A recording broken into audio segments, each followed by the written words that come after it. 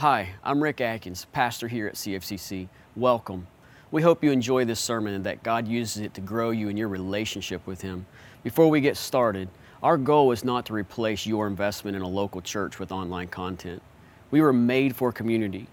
We want to encourage you to engage in a local church with your gifts. See, when the people of God invest in the community of God, they experience the transformative power of God, and that is our hope and prayer for you. Again, thanks for joining us, and we hope you enjoy the sermon. It's good to see you guys. Let me say welcome to all you guys joining us online. We're excited to have you with us for week 2 of our series, The Kingdom is Near, where we are working through the book of Nehemiah. So if you have a Bible, if you have a Bible and you want to open to Nehemiah chapter 1, or you have it on an electronic device, go ahead and join me there. Nehemiah chapter 1. We're going to look at the first 4 verses this morning.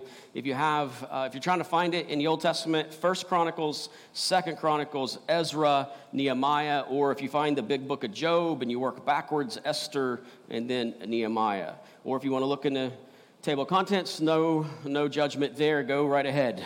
Sometimes these books are hard to find. So the book of Nehemiah, as you're turning there, the book of Nehemiah is split into really 2 neatly divided parts. Chapters 1 through 7 will record for us how Nehemiah is used by God to rebuild the walls of Jerusalem. And then chapters 8 through 13 is going to record the revival that takes place once those walls are rebuilt, the revival of the people as they celebrate God's power, His faithfulness, His grace, and how He allowed them to be a part of that rebuilding. And so you could say the entire book of Nehemiah kind of hinges on the story of the walls of Jerusalem, all right? However, the opening chapters of this book do not focus on the walls, and you're going to see that as we look into our text today. It actually doesn't tell us who broke down the walls. It doesn't tell us when it happened. It doesn't tell us even why it matters that they were broken down. Now, we can know that. It is in the Bible. You can study and know as you look at the historical record of the nation of Jerusalem, you can see what happened in Jerusalem and when the walls and all this took place. But as we look at this first couple of verses and into this chapter, it's really focused on a man after whom the book is named. He stands kind of front and center as we get into this, and that's significant. And here's why that's significant that the book begins like that, because it wants to start immediately in teaching us a lesson. And this is the lesson. When God wants to do something great in the world, He always begins by calling and preparing a person or a people He will use to bring that work to pass. So when God wants to do something great in the world, He always begins by calling and preparing a person or a people He will use to bring that work to pass. And we're starting to see that immediately in the book of Nehemiah, all right? And so the book of Nehemiah kind of focuses on the story again about the walls of Jerusalem, but when we get into the book, we'll find that the story of Nehemiah teaches us the kind of person God uses to do great things. And I'm personally encouraged by the fact that God chose Nehemiah to do great things. And He chose Nehemiah to teach us that lesson. In the book of Nehemiah, there are no overt miracles associated with Nehemiah's story, unlike other places within the Old Testament, even in the New Testament. Rather, you could say it's this look or this tale of someone who is going to work hard, someone who is focused on prayer and the providence of God at work behind the scenes. Nehemiah was just a regular guy who caught a glimpse, a divine glimpse, if you will, what could and should be. And then he went after it with all his heart, as we will see. And we can look at Nehemiah's life and truly say if God used him, He can use anybody, which is encouraging. It's inspiring. So we think about what God's calling us to as a church. Our For the Kingdom campaign that we're going to share. And we have a luncheon today after our second service out in the Student Center that you're invited to, a vision lunch, to share a little more about the vision and kind of the recap of what we shared over the last several weeks. But as we think about this, for us today to catch that glimpse, as Nehemiah caught, catch that glimpse to minister to all people in all areas of their life, throughout their life, which is what we believe God's given to us as a vision for the campus that He's shared with us, that we would steward it well. And we are to start that great adventure together. So there's some collaboration, there's some correlation, there's some connection here, right? Between what's happening in Nehemiah's life, as we're going to see as we get into this, and what God has placed on us, and as he's leading us to see our campus expand and be used for his glory, for his kingdom, to the ministry of people. Because that's what matters. So let's get into our text. Nehemiah 1, verses 1 through 4. The words of Nehemiah, the son of Hakaliah. Now it happened in the month of Chislev, in the 20th year, as I was in Susa, the citadel, that Hanani, one of my brothers, came with certain men from Judah. And I asked them concerning the Jews who escaped, who had survived the exile, and concerning Jerusalem. Verse 3. And they said to me, the remnant there in the province who had survived the exile is in great trouble and shame. The wall of Jerusalem is broken down, and its gates are destroyed by fire. Verse 4. As soon as I heard these words, I sat down and wept and mourned for days, and I continued fasting and praying before the God of heaven. So right off the start, in verse 1, the first verse of the book, Nehemiah introduces the opening scene of the book for us. It's kind of how everybody who starts into a new book, you kind of want this first part here, like you want some questions answered. And that's what happens. It begins by telling us that the story is primarily a narrative, right, taken from Nehemiah's maybe official journal, right, maybe his personal notes of the events that took place. It tells of his father's name, Hakaliah, in order to distinguish this Nehemiah from other Nehemiahs. In the book prior to this, Ezra chapter 2, there's a Nehemiah mentioned. This is not the same Nehemiah that's here. So this information that's given to us is important for us to actually understand it in its historical context. Then, in order to put this story in the dating of the history, in the context of history, it dates the opening scene in the month of the Hebrew word Chislev, which for us is mid-November to mid-December of a year in our calendar.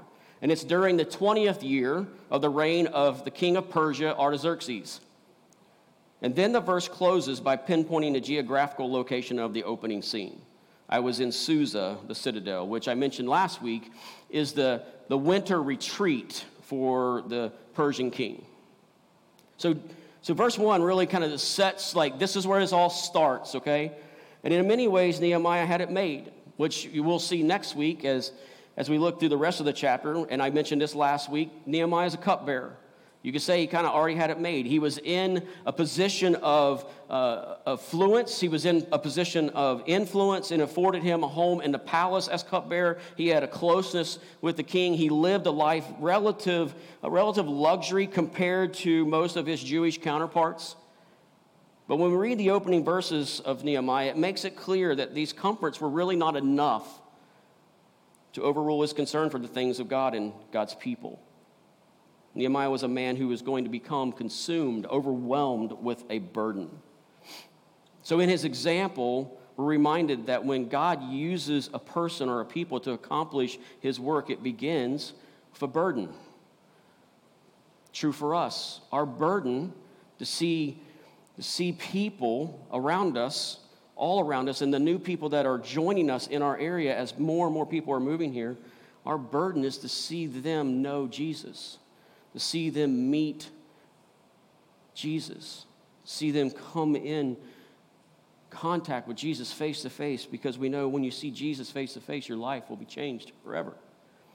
That's our burden. So here's a burden here for Nehemiah.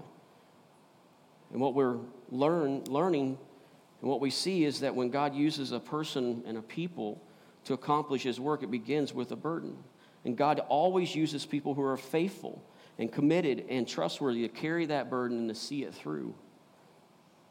There's a quote by Alan Redpath, who was a British pastor and author, on Nehemiah. And he says this, he says, "You never lighten the load unless first you have felt the pressure in your own soul.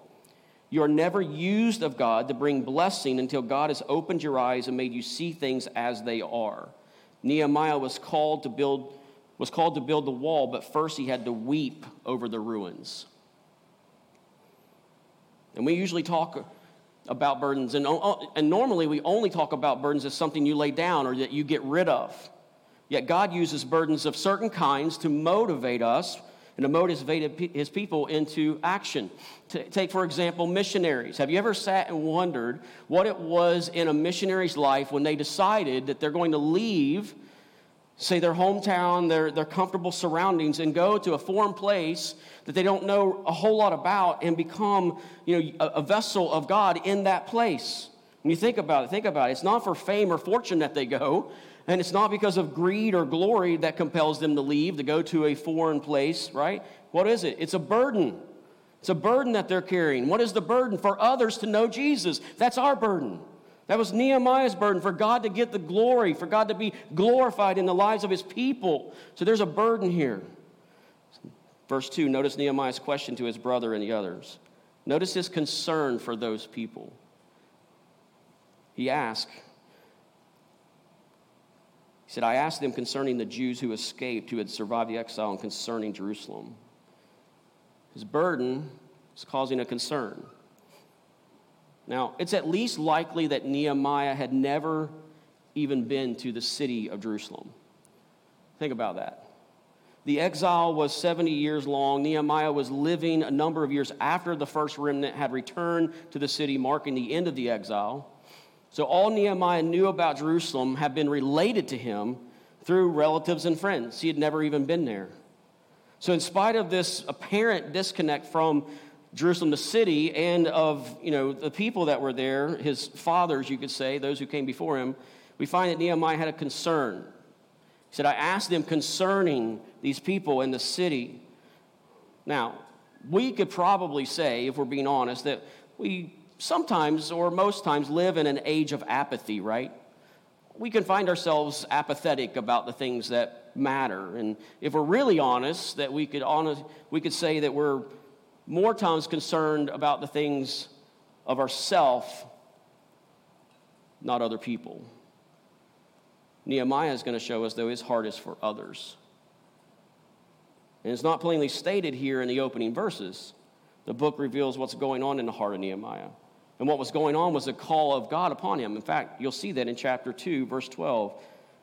He says, what my God had put in my heart to do. He's going to describe that mission like that. So it wasn't just emotion is what I'm getting at. It wasn't just patriotism to his people, right? It wasn't religious zeal that stirred the heart of Nehemiah. He was being called by God. And there was a burden that God had placed on him in that call. So the opening chapter records no audible call, but as one preacher mentioned to us and says to us, put it clearly, said it was clearly louder than an audible call. He said he could hardly have sustained his work had he not been sustained himself by a strong sense that God had sent him to fulfill it and was standing by him as he discharged it. J.I. Packer. And then we get into verses 3 and 4. So in verse 2, Nehemiah asks how things are. And in verse 3, we get the report of how things are. And in verse 4, we get Nehemiah's response, right? So verse 3, they use two words to describe the condition of the remnant of the people of Jerusalem. One word described the internal condition, as commentators point out, which was trouble or distress. The other word described their external condition, which was shame, reproach. And they empathized these two terms with the word great. The people were suffering anguish of heart. They were suffering the ridicule of neighbor, trouble and shame. And then the last sentence of verse 3 tells us why they were experiencing that. It's because the wall of Jerusalem is broken down and its gates are destroyed by fire. Now us today have a hard time contextualizing and understand why is that making them, distressed? Why is that making them feel shame? There is a seriousness here about walls and gates that may sound strange to us. However, history tells us in the violent, aggressive culture of the ancient Near East, it was essential that cities be surrounded by high walls and secure gates. A city was only as great as its walls are strong. They offered safety from raids. They symbolized strength and peace and dignity. But unwalled cities had no defense against enemies, and were consequently then dismissed as an insignificant place. And that was the condition of Jerusalem at this time. And every time they tried to rebuild, the enemies that surrounded them, who didn't want them to gain any type of strength or power, would come in and shut them down. And at some point, the Jewish remnant there just kind of gave up, right? That's what we're hearing in this report. They just kind of gave up. The walls remained broken down. The gates remained burned down, so the people were now in distress and ashamed. Reproach. And when Nehemiah received this news, this bad news, this sad report about the wall and the gates of Jerusalem, it tells us that he did 5 things in verse 4 in his response to this news. Look at what he did. Verse 4, as soon as I heard these words, I, 1, sat down, 2, and wept, 3, and mourned for days, and I continued 4, fasting, and 5, praying before the God of heaven. Nehemiah's burdened heart sees the reality of the situation. He doesn't try to spin it positive, nor does he try to minimize the scope of the situation. We'll never have a holy burden until we have an honest view of how bad the need really is. And this is not to come against those who are optimists. I am not an optimist, but I love having optimists in my life. Those, though, who are only looking at the bright side can sometimes be blinded. There are many situations in which the good news cannot be seen until the bad news is known and completely and honestly comprehended and felt, as we see here with Nehemiah. This is true with our gospel, right? We must see the real truth of our sin nature. We must see the real truth of its offense to God in order for us to see the real truth of God's forgiveness and love. We must know both intimately. We can't just err on one side that God is love and not talk about our sinful nature that separates us from God.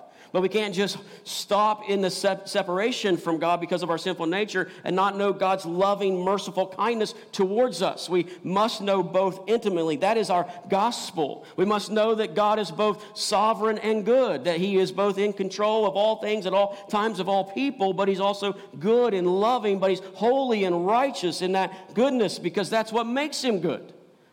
We must know these things. So this is important to what Nehemiah does is he lets it just rest on top. This is the overwhelming burden, right? Not only does Nehemiah, in hearing this news, respond like he does for the walls and the people, but it's bigger than that. It's his burden to see God's glory known and shown to all people. J.I. Packer says again, he says, Nehemiah had asked anxiously after the state of things in Jerusalem because he cared so much about the glory of God and the good of souls there. You see, it was one thing to be concerned for a city and its inhabitants to be in distress, but when that city and those people are God's, the burden suddenly takes on a new perspective. See, when we see people in the image of God as they are, as God has made them, when we understand that these are God's creation, when we see others like that, that burden falls on us too. The spiritual burden is weighted with more than just social or personal concerns. A spiritual burden bears the weight of concern over the glory of God and his work. The burdened person sees not just the broken down walls and the struggling people, but the larger spiritual issues involved here. So Nehemiah was troubled over the condition of Jerusalem because he was passionate about the will of God. As we're going to see in our study, if you could x-ray Nehemiah's broken heart, you'd find that his broken heart has a pulse that beats in rhythm with the heart of God. And we're going to see that as we study his life through this series. Remember that the Jews were not just any old group of people. And Jerusalem was not just any city, right? The Jewish nation were God's chosen people. Jerusalem was God's holy city. It was a negative reflection on God's name that the Jews were in distress and reproach, and Jerusalem had broken walls and burned gates. All that is coming as Nehemiah is showing us and helping us understand that this is bigger than just those details. He became distraught over the fact that people were not living up to God's calling on their lives. And he wasn't just concerned about the people. More than that, he shared God's concern for the people. It wasn't just his, it was God's concern for his people.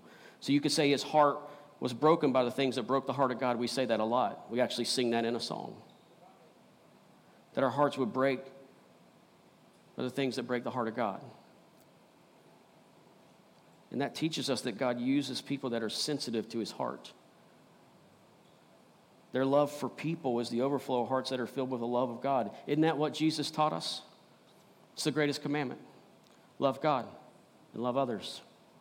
Isn't that it? Our love for people is the overflow of our love for God. That's what's happening here with Nehemiah. His love for God and God's glory to be known and shown to all is overflowing in his love and his weeping for those that are there.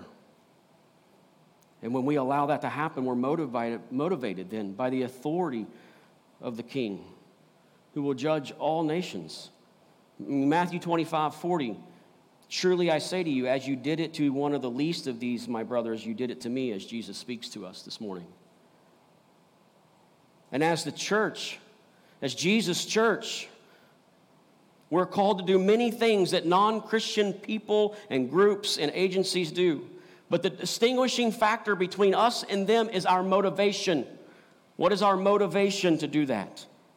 And the reason we do what we do is clearly stated in 1 Corinthians 10, verse 31.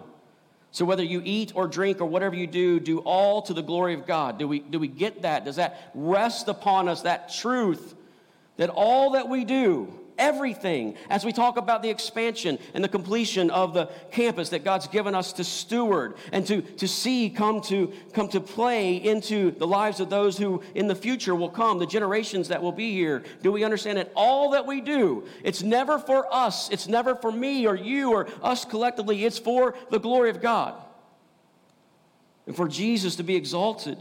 So we say in this, it's not as individuals or groups with titles or labels. No. Jesus says, we get into Matthew 5:16, says, in the same way, let your light shine before others so that you may see your good works and give glory to your Father who is in heaven. And so we say, let the church be the church that exists to exalt Jesus and glorify God. Let's serve to the glory of God. Let's give to the glory of God. Let's preach to the glory of God. Let's witness to the glory of God. Let's sing to the glory of God. Let's pray to the glory of God. Let's worship to the glory of God. Let's give our lives to the glory of God. That's what's happening in Nehemiah's life. It's bigger than just him receiving this news. There's a burden. He's overwhelmed by it. And so when he received this news about Jerusalem, he got out of his chair and he sat on the floor and he began to weep. He began to mourn. He began to fast right there on the spot. And it lasted for many days. That's intensity. The Jews were only legally required to fast one day of a year, the Day of Atonement. And the fact that Nehemiah fasted at another time, one, is remarkable.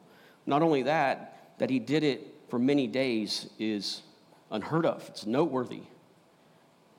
One commentator noted the significance about his prayer and how it started. And we'll get into the prayer next week, but look at verse 4 again.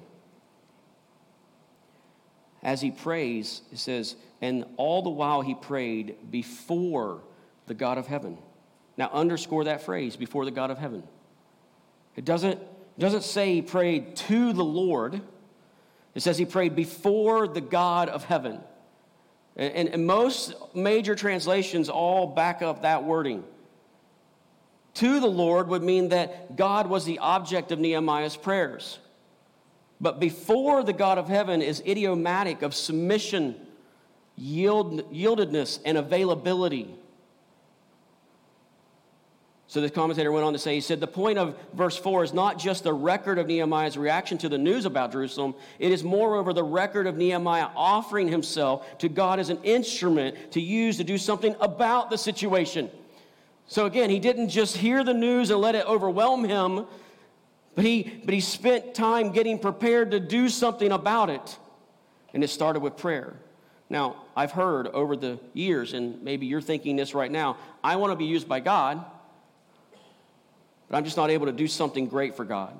I don't have the skills, I don't have the knowledge, the experience, the gifts, the resources, all those things that other people have, and so God can't use me. And what I would tell you is what I've learned over the years, well, let me tell you that your ability does not matter to God as much as your availability. Let me say that again. Your ability does not matter to God as much as your availability. That's why we're going to love Nehemiah. Because all in all, he didn't have all those extra special gifts and talents, but he was available. Doesn't matter who or where you are, if you're willing, God will make you able. And Nehemiah highlights God's ability to use any available person by calling the Lord the God of heaven. Did you grab onto that?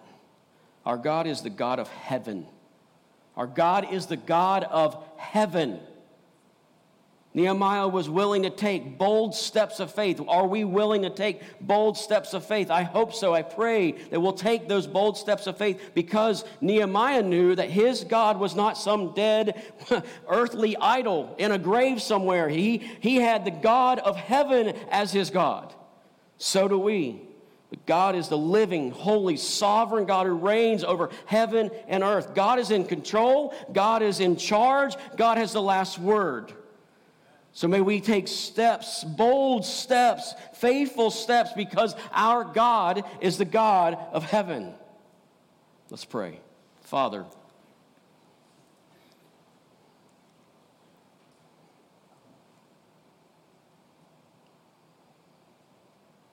you're our God. You are alive,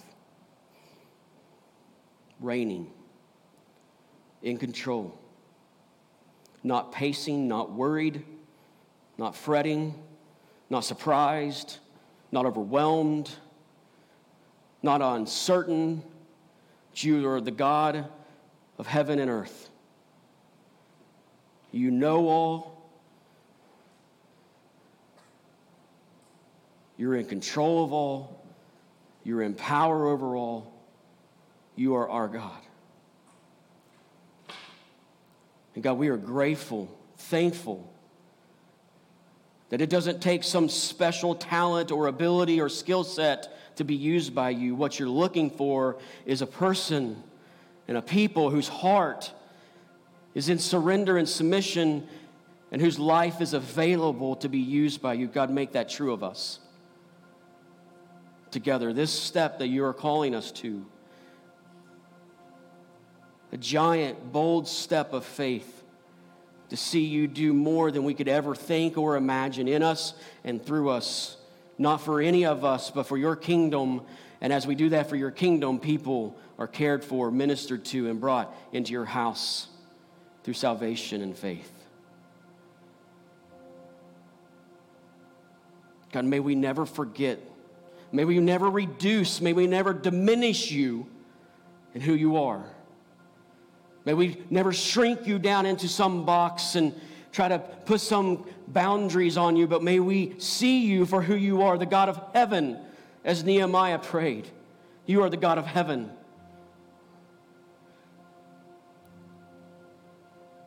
And that every one of us, as we lay our lives down in availability, you will enable us to be used, to be poured out, as Paul would say, as a drink offering.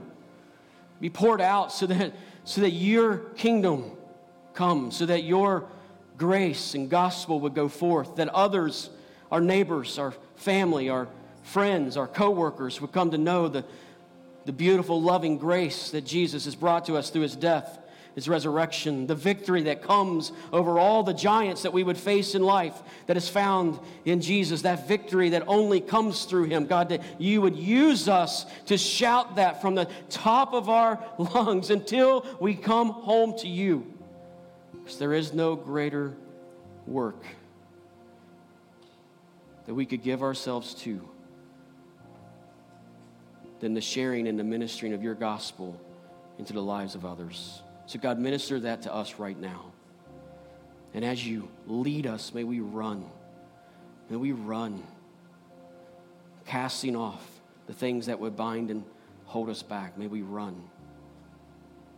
Father, thank you that you've set us free from sin. Thank you that we have a home secure. And although we're not there yet, we will be soon. And we'll spend eternity with our Savior. God, call people home today. Call them to you. Those who are wandering, those who are drifting, those who haven't stepped towards you, may you call them home. In repentance and faith, may they come home. May they receive the invitation of Christ to come home, to know his mercy and his forgiveness for their sin. And may we be overwhelmed with the burden to see everybody come home. We pray this in Jesus' beautiful name. Amen.